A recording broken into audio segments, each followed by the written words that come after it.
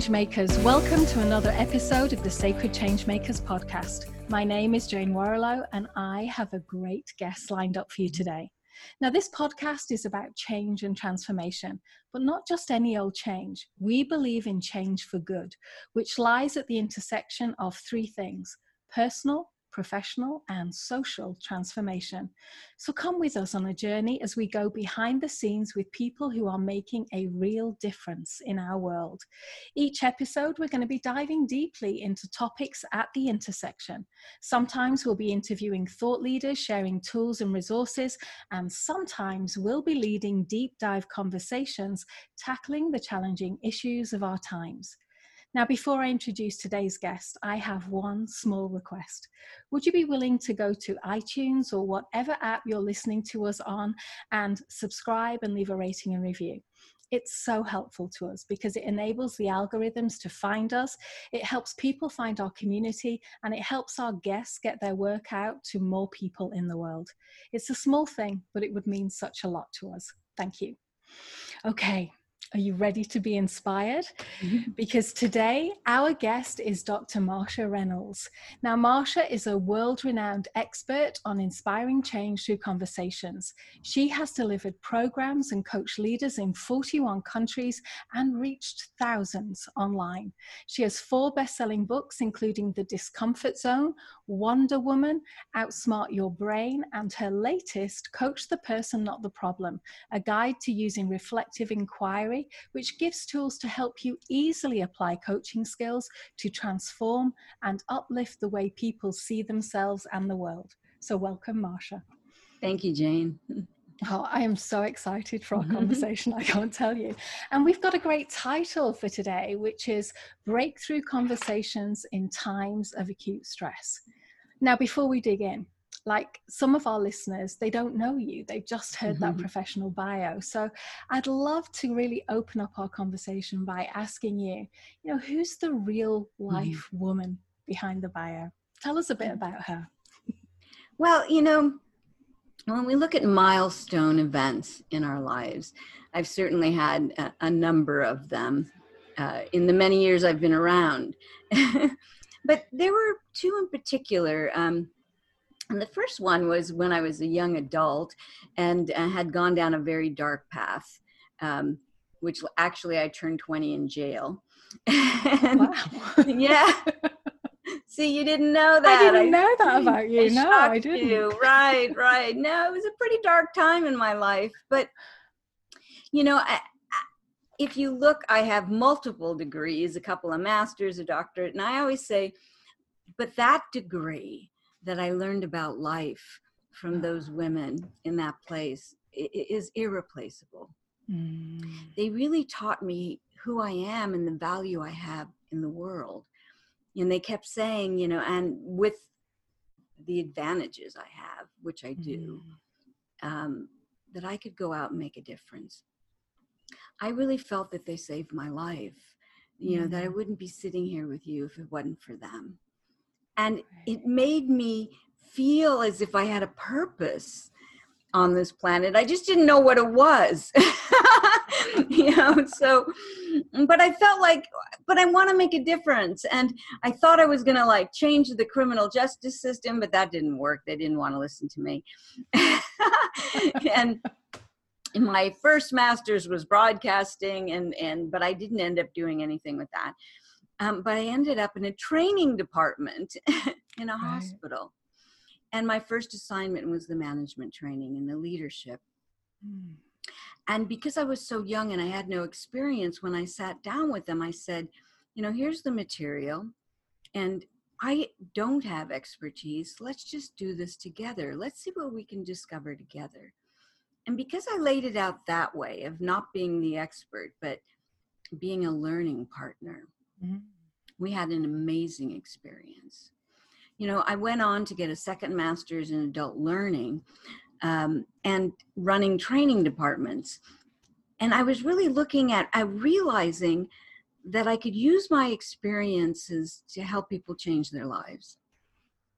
But just standard instructional design didn't seem to work. People would come to my training classes. They'd say, oh, we love this. This was so changed my life. It was so wonderful. Thank you. And give me the happy faces. And then within days, they were back doing the same old thing. So it was years before I finally found this thing called coaching. Mm. And at the time I was studying not just learning behavior, but how it impacts the brain. And when I married the two, coaching and learning in the brain, I realized the magic, that this is what I had been looking for in order to make a difference. Now, again, recognize that it wasn't always before that. This was about leadership conversations, about work, teams, helping people work together. So I wasn't necessarily looking for a new profession. I was just looking for a way, how can we help each other to learn, grow, realize our potential, change the world, So it was everything that you said. And so, yes, I have become passionate and obsessive with coaching and have become a very well-known coach in the world. But to me, it's still all about how do we help people to change for the best? How do we impact the world by our conversations with one another? So that's been my motivation all these years. Gosh, I love that you talk about wanting to change the world or having a purpose at such a young age, because for me that didn't kick in until much later. So I love that you had that awareness, you had that level of awareness. Now you talked there about kind of that intersection between learning and neuroscience. Can you tell us a little bit about that and what makes it so powerful? Yeah, well, when I found coaching was the same time that neuroscience was really coming into play. It was the mid-1990s. Right. And, Goleman was just coming out with his book. I was one of the first people to teach emotional intelligence because I had that degree in instructional design. I could put together a training program. So when the government went looking for someone online, they called me. They said, we want someone to teach this new thing, emotional intelligence. But the only people we could find were you and Daniel Goleman, and he costs too much. So can we hire you? I love it. Which launched that. But it really taught me about the three brains and what they were learning that, what had been common thought was that it was our cognitive brain that was most important. And whatever we thought about would then dictate our emotions, our behavior. And then, as you know, Jane, they found out that was upside down. Right. That whatever we perceive first goes through our primitive brain, and so we react, and then it hits all of our social emotions. And then by the time it gets to our cognitive brain, is distorted. Well, but what's interesting about that, when I started to bring together learning, was each of those three brains has a memory, and it's a different memory. And when we teach, teaching isn't really to change people's behaviors, just to inspire them to go out and try something. It's an event, not a process. When we teach, we're just using that cognitive brain. Okay, the memory in cognitive brain is called short-term memory. And how did we honestly think people would remember and change their behavior when all we use is short-term memory? Even, memorizing in school is short-term memory. It's why we can't take the same quizzes today and pass, And when we scare people, which is what so many companies would do, you better do this or else, we use the memory in the primitive brain, which is permanent. And so my brain says, okay, this is the way I must always do it. And then you ask me to be adaptable to change, which is what we're asking of people today, right. With the acceleration of change. I will resist you because my brain says, no, you can't change. Right. And so change resistance comes from how people learn in the first place. So when we look at the middle brain is where creativity is. When you have that aha moment, when things start to come together from what you knew before and what you're seeing now. And it's like, oh, wow, well, that's fascinating. I see it differently. But that's what coaching is. So we use reflection, so people hear themselves and they can actually look at their stories and their thinking. And then we ask questions out of our curiosity about what we just heard, which makes them really stop and examine, oh, I did have that belief, but that belief is old. That, of course, it doesn't work anymore. Like right now, everybody's assuming the future is going to be awful because we're scared, right. And it's just an assumption. And so when we operate at the middle brain, which is what coaching does, we actually get people to rewire the way they see themselves in the world. And once they rewire how I see myself and the world around me, it automatically changes my behavior, and I can't go back. Right. I can never unlearn what I learned about myself and the world. I may not like it, right. But I can't unlearn it. And so, that's what makes coaching so powerful. It's what people don't understand. They always say, well, it's kind of like therapy. It's like, no, it's a learning technology. And again, that was my second master's like 30 years ago. And so I'm very focused on how do we learn? Yeah. How do we learn? And that's what coaching is. So I'm just so happy that it like fell in my lap. Right. Yeah. Right. And I love that you've described coaching in that way, because I've never honestly, I've never really thought about it as a learning technology. And I know that I meet lots of people who are just starting out on a coaching journey. They may just be starting out in coach training school, or they may be considering it. And one of the things that I hear a lot is, do I really need training? Like, all my friends come to me for advice. Aren't I going to be a great coach? Like, what would you say to that?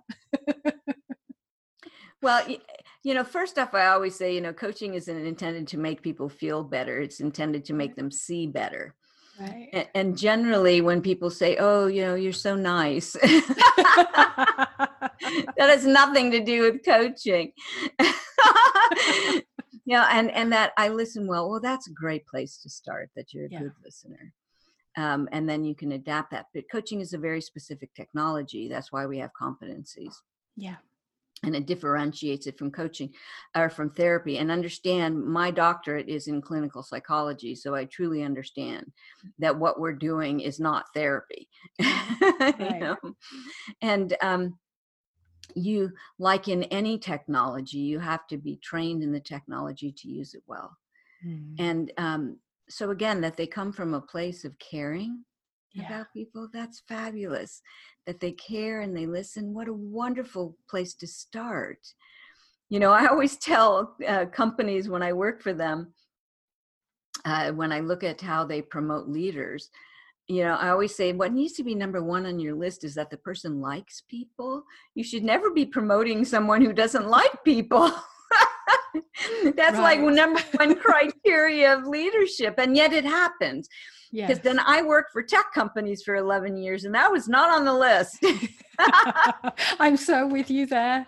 I've had the same conversations, like nice should be a leadership competency. Yeah. Be nice. And understand what that is. Yeah. Again, that doesn't mean to not tell the truth. No, that's right. So yeah. Oh my gosh. So I'm looking at our title, Breakthrough Conversations in Times of Acute Stress. And I know that, coaching is really about powerful conversations. But like in your mind, what makes a breakthrough conversation? Yeah. There's a couple things. But, what I was just talking about is working in the middle brain. I always say our brain is a box of stories. We carry a little box of stories in our head. And every time we face a situation, we pull out a story and then we act based on the story. And it happens instantaneously. We don't think of it as a story. We just think of it as this is the right thing to do. What happens, and this is, I'm sure you know from reading my book, I'm very adamant that what we practice is the practice of reflective inquiry. Right. There's a lot of mistakes out there, that thinking that coaching is just about asking questions. Right. Oftentimes, I just use reflection even more than question. The question just follows up to confirm my reflection. What happens is John Dewey, who coined the term in 1910, he wrote a book called How We Think, and it really defines coaching. And he was an educational reformer. Right. He wanted teachers to get students to think more broadly for themselves by just feeding back to them. So here's what I hear you saying, and it sounds to me this is what you think about the situation. Is that true? Is there any other way you can see this? That's what he wanted teachers to do. That's really the foundation of coaching, is that we want people to hold their stories out in their hand and go, oh, well, that's fascinating, and activate what's called the observer mind. To where I can look at my stories and I see the faults in my logic and the inherited beliefs that no longer serve me, and the crazy assumptions I'm making up about the future and who I'm going to be when I have no idea. And once I start to see that, it's like this ping in my brain. So breakthrough is a break in knowing. Is what I thought I knew about myself and about the world around me. And all of a sudden, when I recognize that there's something else, it breaks through the frame of my story. And I expand. So it's not that I change, I expand the way I can see myself and the world around me. It actually then gives me a broader perspective of what's possible for myself, for others, and for the world. So that's all a breakthrough is a break in knowing. And I always say transformation is when the light shines through the crack in our story and we can see in a new way. And so it's in a breakthrough conversation. Again, we're not making people wrong. We're just opening up a window for them to see more. Oh gosh, I love that. I really do. And as you were speaking there, I couldn't help but think about the time that we're in right now and how, like, if I were to use that as a metaphor for where we are as a human race, it's almost like we've stopped a conversation that we were having in the world and we're in a breakthrough reflective space now, maybe to begin a new conversation. Yeah. Well, that's an interesting thing. I was talking to my Russian clients this morning, and they were very curious about, all that's going on here in the United States. And the question, is it going to make a difference? And I said, this feels like the tipping point, that it's tipping over, that it really is making a difference and making sustainable change. But it takes time to really do that, and sometimes it takes crisis. And if you look back, Jane, at companies, usually companies don't transform until they have to, until there's a crisis.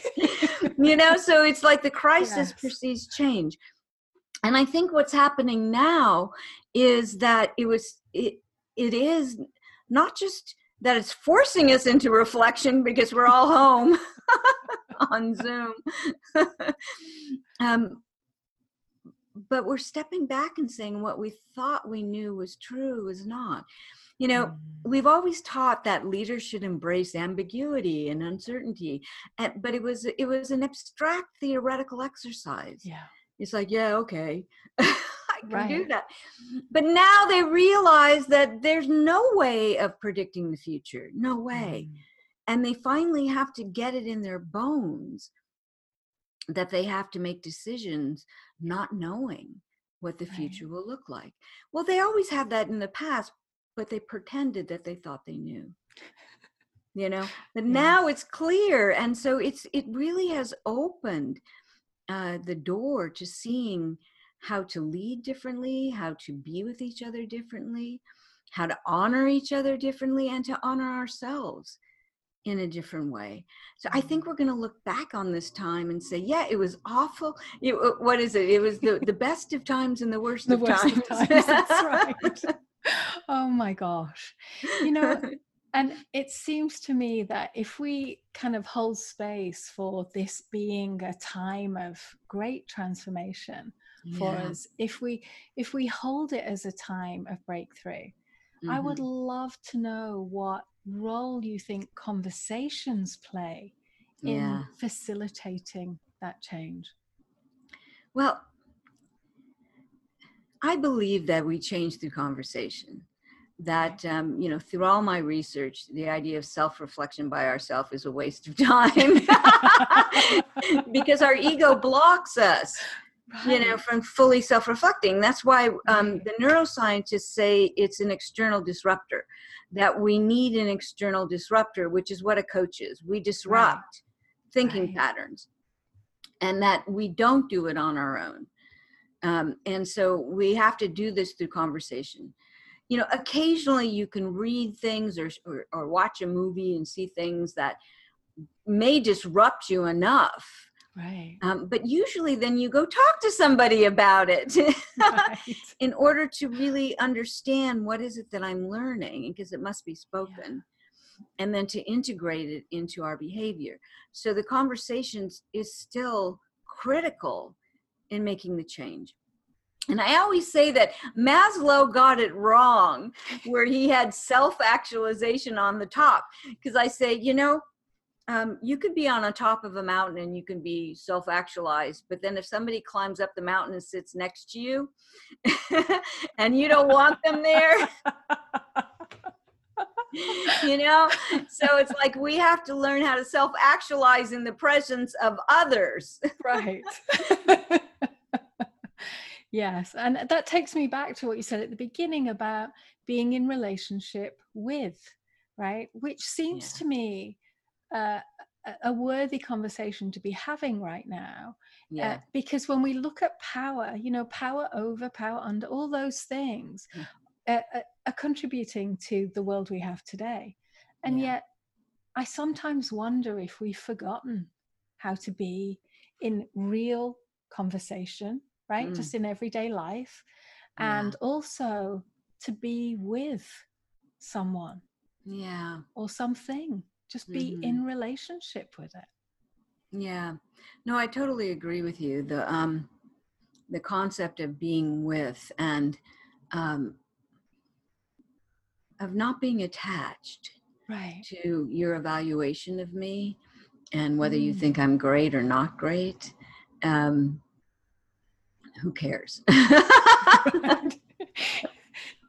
Isn't that the great thing about this stage of life as a woman? That's what I find. It's like I suddenly realized nobody cared anyway. So it's all about them. Yeah, right. And so we spend our days trying to influence and convince people instead of listening and being with them. And, you know, I think this is, you know, a lifelong journey. How can I truly be that way? Because the awareness of when I shift into the moment of, oh, you're seeing it wrong, this is the way you need to do it, it's a difficult thing. I learned a number of years ago, and I am so grateful that my work is international, because my clients have taught me to recognize judgment. Especially my Chinese clients, you know, it's like they'll say something that just triggers my judgment, you know, of something that I learned when I was a child that is because my value system is so different. Right. And I love that because it makes me go, oh, look, I'm judging. Isn't that fascinating? Can I just breathe and let it go and come back and be present with this lovely person in front of me who wants to make a difference with people and who cares what their politics are? and some of their, morals are different than mine. Right. It doesn't really matter. It's about our human interaction. And so they've given me the chance to practice this, which isn't easy because we're all judgy people by nature, out of survival. Right. That we walk into a room and we immediately judge, where's it safe for me to sit? Yeah. And so being able to stop and recognize, like for me, it's right here. I feel judgment in my solar plexus. Right. Okay. And so the moment I get this, like, I'm like, oh, I know what that is. I always tell people, it's an easy thing to identify, because there's plenty of places you can go, whether it's to the grocery store right now, whether people are wearing masks or not, or I always say, or go to the airport or someplace where, you get really judgy. So you can start knowing where you feel it, because you got to feel it first before you shift it. Yeah, absolutely. It's so funny you talking about that, because I was at dinner. My kids are all older now, and we were at dinner at the weekend, and we were talking about Americans, right? Because it's the same thing when you live outside of your culture. You're kind of, for the first decade I was here, I was confronting things every day that I had no information on, because the way we do them in a different country is different. And it's interesting now, because when I speak to my friends and family back home, they notice, like, they go, "Oh, you're so American." And I think, really? They're like, your accent has changed a little. And they say, you still sound British, but you've got an intonation that's American, that's different. And so, yeah. And Jane, it's so, I also have a beef about that, a judgment. And Philip Brzezinski, who writes books on culture. And I always say, Philip, I'm sorry, but when you talk about Americans, I want to know which ones you're talking about. Because the North is different from the South, the East is different from the West, the Midwest. It's like, we're very different. You are, yeah. And any country that's big. Yeah. In China, Shanghai is different from Beijing, is different from Shenzhen down near Hong Kong. I mean, it's very, very different. Yeah. And so you can't stereotype one country. And I've had many people, like the French, say, "Oh yeah, the North, the South." Oh, I know. Yeah, talk to the British about the French, and that's a whole different conversation. Yeah. So yes. So, we can't do that. And then there's the generations and how it's changing. And so to judge someone by the country they were born in is like, oh my God, how crazy is that these days? Yeah. And it's easy done, isn't it? Where it's funny, because I've been thinking a lot recently about kind of the metaphor of war here in America, and how it's so deeply embedded. We don't even notice the struggle, the fighting that we think we have to do. And it's just interesting to me, because, and I think it's the same in the UK. It's not just America. This is something that I know throughout the Western world anyway, not so much about the East, but definitely in the Western world. And it's interesting the way our sense of being like informs like everything. Yeah. We were talking about this before we actually pressed record today, this sense of being. And if you haven't traveled internationally, if you haven't worked and maybe lived internationally, it's hard to get that perspective in a way. There's something for me about the global mindset and where we're headed in the world that feels important somehow. Yeah. And unfortunately, in these times, coming back to the times of uncertainty and fear, we fall into those traps even more. Yeah. It's like, it's all the Chinese fault. It's like, and now they're like, and so many people are looking at the Americans as the worst, because we don't care. Right. And again, it's like, well, there are those that don't, and there are those that do. So we fall into the, fear makes us see people more as enemies. Yeah. Yeah. Than just partners in this journey called life. Yeah. And that brings us back to that being with. Like Yeah. when we encounter the other, whatever that Mm-hmm. might be, whether it's a person or something that is unknown or uncertain to us, how Yeah. do we respond? Like, Yeah. what do we do? Are we able to be in relationship with something that's quite dissonant or unknown? Yeah. That's a tough one. Yeah, Again, theoretically, we'd like to say I know. that, and then we fall into it. And so I think it's an awareness and not to ever expect ourselves to be perfect. Yeah. Like I said, we're judgmental by survival, Right. by nature. So I always say, just say, I'm a judgy person. And that way it allows me to catch Yeah. when I'm being judgmental and shifted. And, that's what emotional intelligence is. It's Yeah. not to make your emotions go away. I mean, you can't, you're a human being and that's a part of our structure, but to be able to recognize and say, I can manage this instead of it's controlling me. There's a fascinating book called Who's in Charge by a neuroscientist named Michael Gazzaniga. And he asks the question, do we really have free will? Because our non-conscious brain, which has the two other brains, Right. is so powerful when we have an emotion. And right now we're all being run by emotions. Right. That if we are not aware of what's happening and accept it and say, oh, look at that, that's fascinating, I'm angry, I'm irritated, I'm judgmental, that if I can do that, then I do have free will. I can say, I am those things, and right now this is what I choose.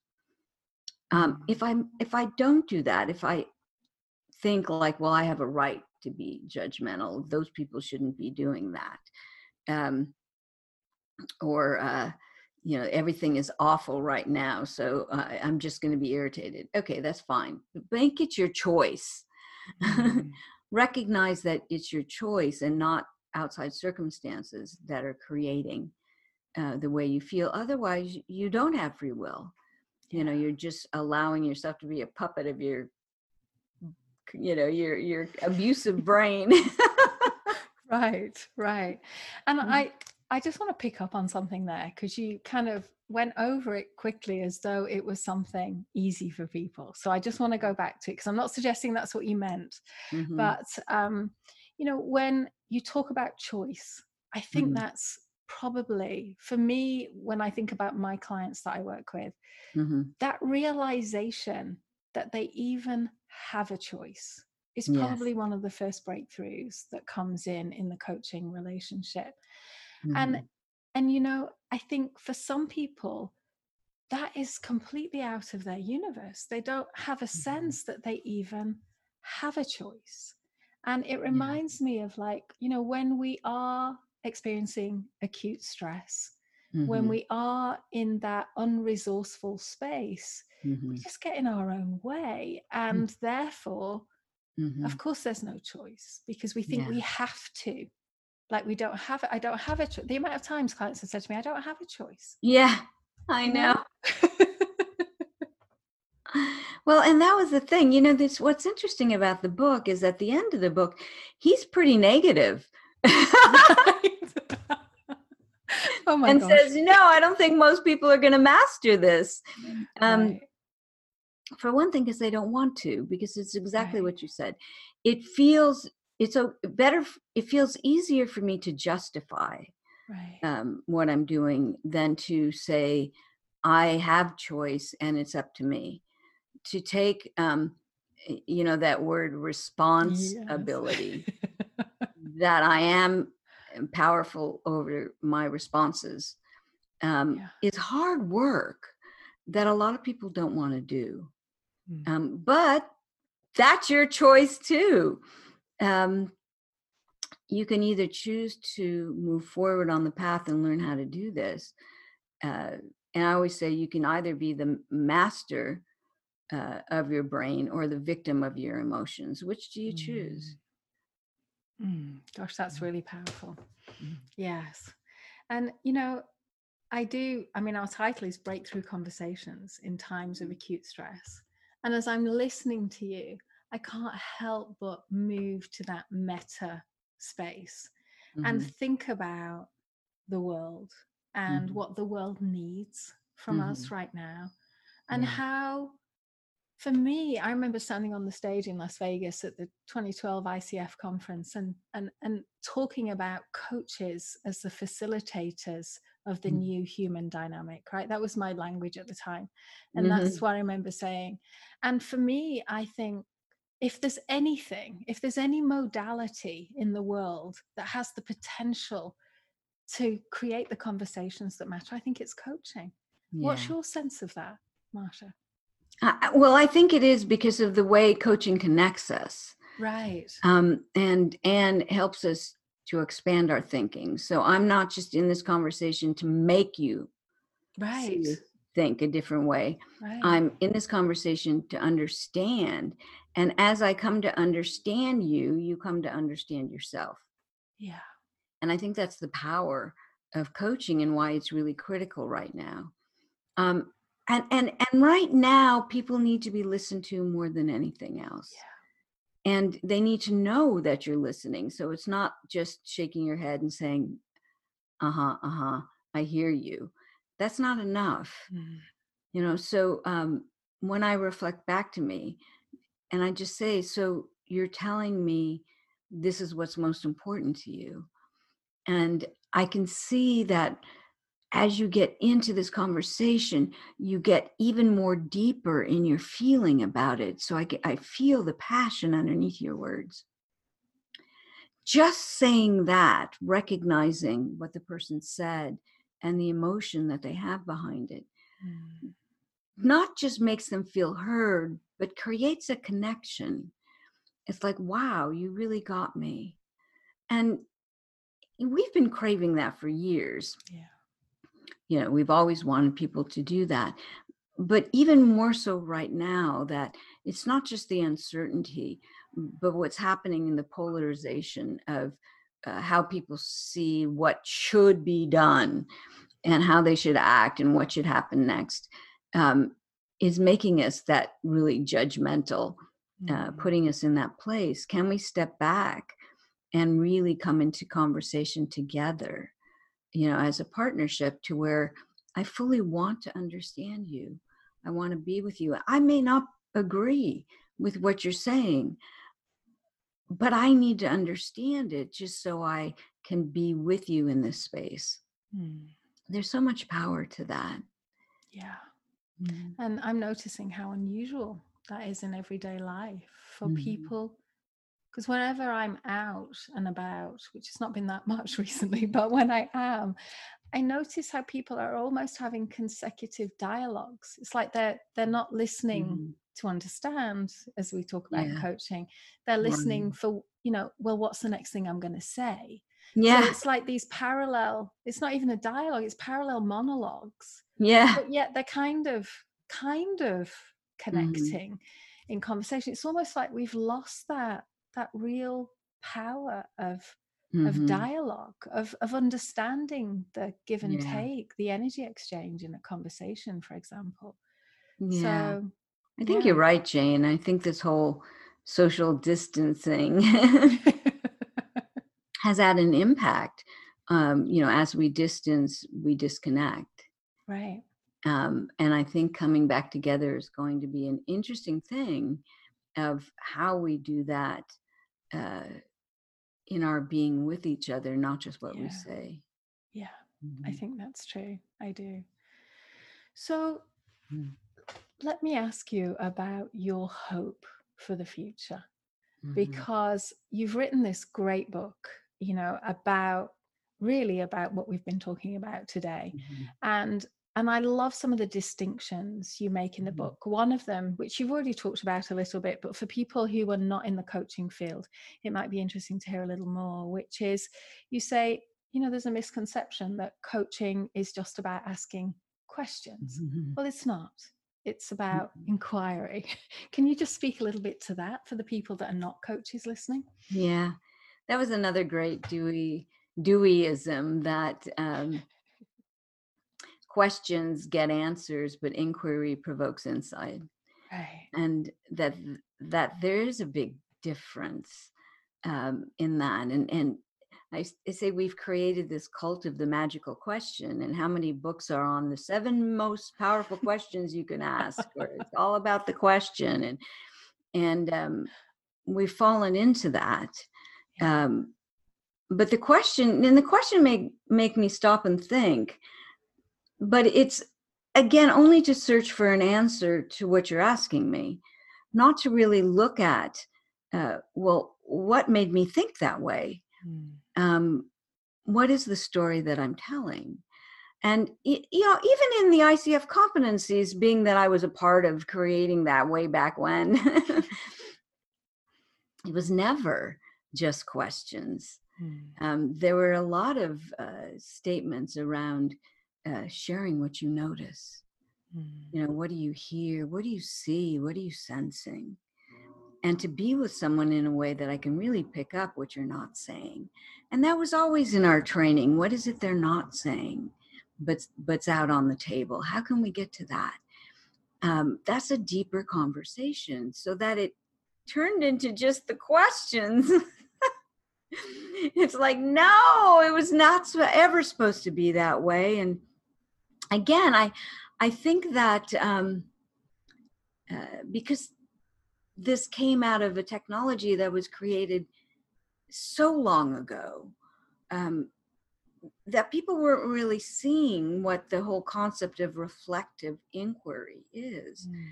And that if my intention isn't just to make you answer a question, but to stop and really look at your thinking, I need to help you see your thinking. So Richard Boyatzis writes about emotional intelligence and coaching. He made a statement, and I paraphrase it a little bit, but he said, you can't see outside of the box until you see the box. Right. And that's what we're doing. But we can't get people to see the box with just a question. We have to like say, here's what I hear you saying, that's your box. Right. So you're telling me that this is the way you see this situation, which then brings forth the beliefs, the assumptions, the conflicts of values that are making you paralyzed, the things that you thought were going to happen that didn't, and making you angry. When we start to put all that on the table through reflection, and then my question comes out of curiosity, not out of memory. Right. You know, so I will ask you a question based on what I noticed. It's far more powerful in making you stop and think about your thinking.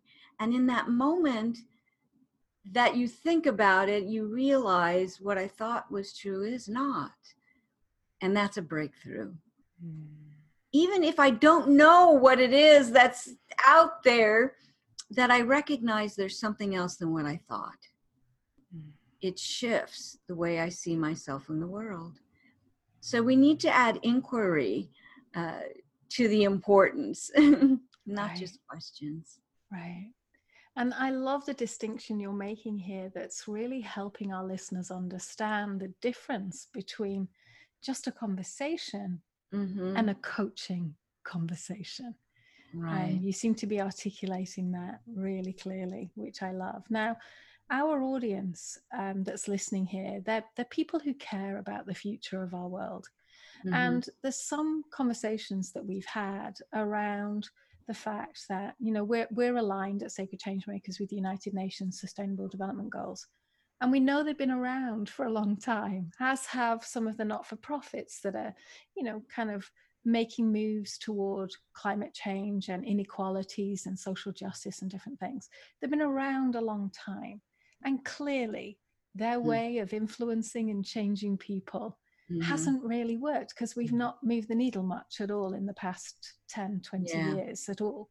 So do you have any advice, Marsha, for our change makers that are listening, who care deeply, who want to influence the world? Like, how can they have these breakthrough conversations, especially now in this time of acute stress? Any advice that you have?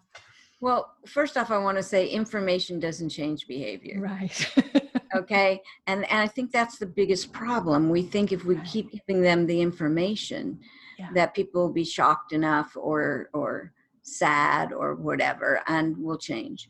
Right. I always ask my students, so how many of you know you should be doing something, but you're not?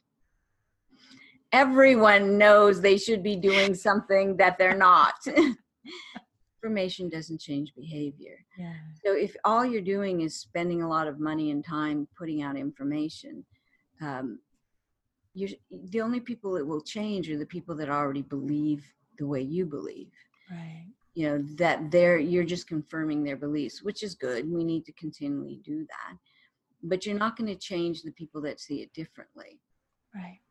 The only way we can do this is through conversations. You know, there was a great example in the 1990s. Deloitte recognized that they were hiring amazing women out of top universities. But somewhere along the way, they were leaving and they weren't making partner. And the CEO brilliantly said, you know, we have to get to the bottom of this. Well, most of the people said, well, they're leaving to have families. And they accepted that for years. And he says, I don't buy that now. So they went and they tracked down quite a few of the women, and they found these women had started their own businesses and were doing other things. And maybe they had families, but they still had careers. Mm. And they said, well, you know, we weren't getting the best projects and challenges. There was discrimination. And here's some examples, subtle things. And, you know, like I had a client where her boss, when she was pregnant, kept calling her the little mama. And I'm like, you have to get him to stop that. Mm. And it's true, when they had layoffs, she was the first to go. You know, there's just that unconscious or just under the radar bias that's there.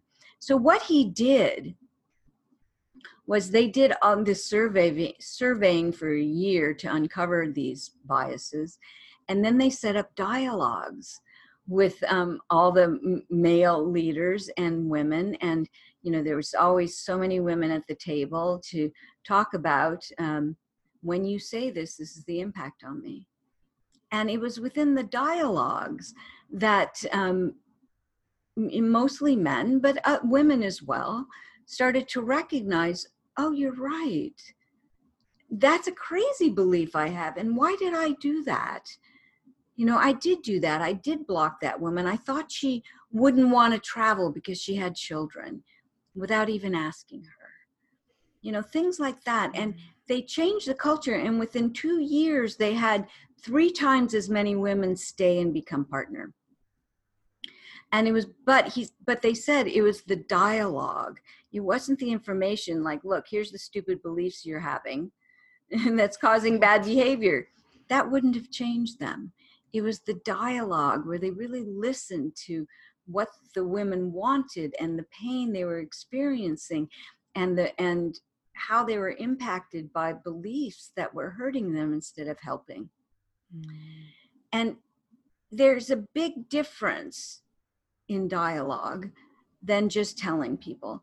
So I know it's more expensive and it's time consuming to set up dialogue, you know, with people, but I believe it's the only way that we can truly change people's minds is when they get to know us, you know, and understand and have that. You know, there's another story. Derek Black was in the Washington Post, who his father was, his godfather was the head of the Ku Klux Klan, and his father ran a very conservative right talk show that he thought his son would take over. And his son went to this college that they weren't happy he went there because there was those liberals that were there. And he was invited to a dinner one night by a group of Orthodox Jews who his father had said were the devil. And he ended up having this dinner with these people. And he said, I went thinking I was going to convince them. and I left loving them. Mm. And he went home, and his father wouldn't let him in the house. Because he told him, I can't do your talk show. I can no longer make these people the enemy. And it was only through a dialogue that lasted through the night of them listening to each other that they were able to come together, both sides, and understand each other in a way that shifted mindsets for both. And I believe that's the only way we can make massive change is through conversation. Yeah. Is my belief. Yeah. And I'm totally with you, because what you've just described there for me is, everything you've been talking about, Marsha, which is like the understanding, the insights, the listening, all those things so very important to that. Yeah. And I was feeling the connection within those dialogues as you were telling the story, because that, for me, there's something in the energy of connecting that comes with true dialogue, honest, open dialogue. I respect you enough to listen, no matter that our values and our beliefs are highly different. Yes. Mm-hmm. Yeah. And so there's a bond that forms there where you now know they're not the other. They're not something that's so different that you have to battle against. It's we start to see the similarities, the connections, the interconnectivity, which is just wonderful. It really is. So let me ask you this. One of the things we talk about here is, I often laughingly talk about the fact that in my life I had a job, then I had a career, then I had a career with purpose, then I had a business, then I had a business with purpose. Now I have a calling. If you had a calling, like what is it that life wants from you? What's most important? Well, that is the question I've been asking all my life. And if you recall, I wrote a book called Wander Woman. I do. Because every time I think I have it figured out, then I realized, oh no, it's something else. Yeah. Oh my God, I'm so with you. But I think it's actually been a refining for me.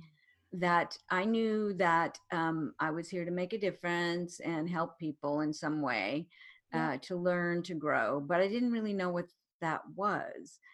And times when it was frustrating, when they wouldn't listen to me, I'm like, oh, this is a waste of time. I quit. And again, recognizing that the calling isn't something you just all of a sudden hear a voice and you know what it is. It's almost like we have to go on this journey of discovery to see what is it that's most powerful. And for me, what's so fascinating is that, I started becoming known in this coaching world, decades ago. But I still was like, oh, well, coaching, I do this thing called coaching, but I do these other things. And I wasn't hearing that, no, it's coaching. Again, it's not just coaches, because you're right. It's for all of our conversations, no matter who we are, if we're wanting to make a difference and make change. So, there's this end of a yoga practice where the woman says, to thank from the east, the west, the north, the south, and everything that has brought us to this moment in time. And I think that's what I look at when I say, so what is my purpose? What is my calling? When I look at my journey, that everything I've done, even if it wasn't great or bad, has brought me to this moment in time. And if I heed that and just share what I'm learning because I'm passionate about it, that it will make a difference and it will be appreciated by many. And so it was more for me a listening than it was trying to make it happen. And I'm still discovering it. So and I think you're right. I think it's a lifelong journey. It's not a destination that we get to and then we're done and we know what it is. It's definitely, there's an unfolding and an emergent piece for it. I think I'm a great fan of gosh, I'm blanking. Viktor Frankl. Oh, yeah. And, and he got through the concentration camps, not knowing exactly at all what he was going to do, but just saying, I know when I get out, I have a purpose to make a difference. And he just held on to that I have to make it out because there's something that I need to say that's going to make a difference for people. And he didn't write Man's Search for Meaning for fame. Right. It was like he had to write it and put it out there. And once you put it out there, as you know, Jane, you don't know if people like it or not. Well, people like my book. I don't know. They may hate it. But it's more about, this is what I feel like I need to do and share because I think it's important. And we just keep doing that and see how it falls. Yeah. And then what calls us from that point. Yeah. And that's great advice, I think. That really is. It really is. So one final question, Marsha. If there's something you'd hoped we'd get to today, something that you want to share with our listeners, what might it be? Oh, I don't know. We've gone so many places. One of the things when I teach that I think it's really important, no matter what position we hold, is I always say, people want you to be present more than they need you to be perfect. Yeah. So you don't have to know all the answers. You don't have to know exactly what you're going to say and is it going to be the right thing, because you can change it in the moment. But they want to know that you're there with them, that's so much more important. And, it was John F. Kennedy who said, when the dust of the century falls over our cities, we too will be remembered, not for our victories and defeats, but for our contribution to the human spirit. Oh, goosebumps. Yeah. Yeah, that shifts everything for me, just hearing that. That's great. Marsha, thank you so much. What an insightful conversation. I've enjoyed every minute, and I know our listeners will have too. So thank you so much for sharing thank you, your Jane, wisdom with us today. Thank you. Okay, guys, that's all for today. Thank you so much for listening in. Before we go, let me ask you, are you passionate about change? Are you looking for more meaning and maybe purpose in your life? If so, we want to invite you to visit us at sacredchangemakers.com, where you can sign up for our 5-day program, Awakening the Changemaker Within. It's free to all podcast listeners, and just come home to yourself at your very core. We believe that within each of you lies the possibility to unleash human potential. Change can be a regenerative force for good, and all change begins within as personal transformation, which can be expressed within our professional lives and ultimately creates a regenerative social impact in our world. Again, you can find our free program at sacredchangemakers.com. Our growing network of changemakers are our sponsors who help us keep doing our work in the world. If our episode resonated with you today, we hope you'll consider joining us. And for now, I just want to say thank you. Thank you for listening. Thank you for the work you do to make our world a better place. Until next time, lots of love.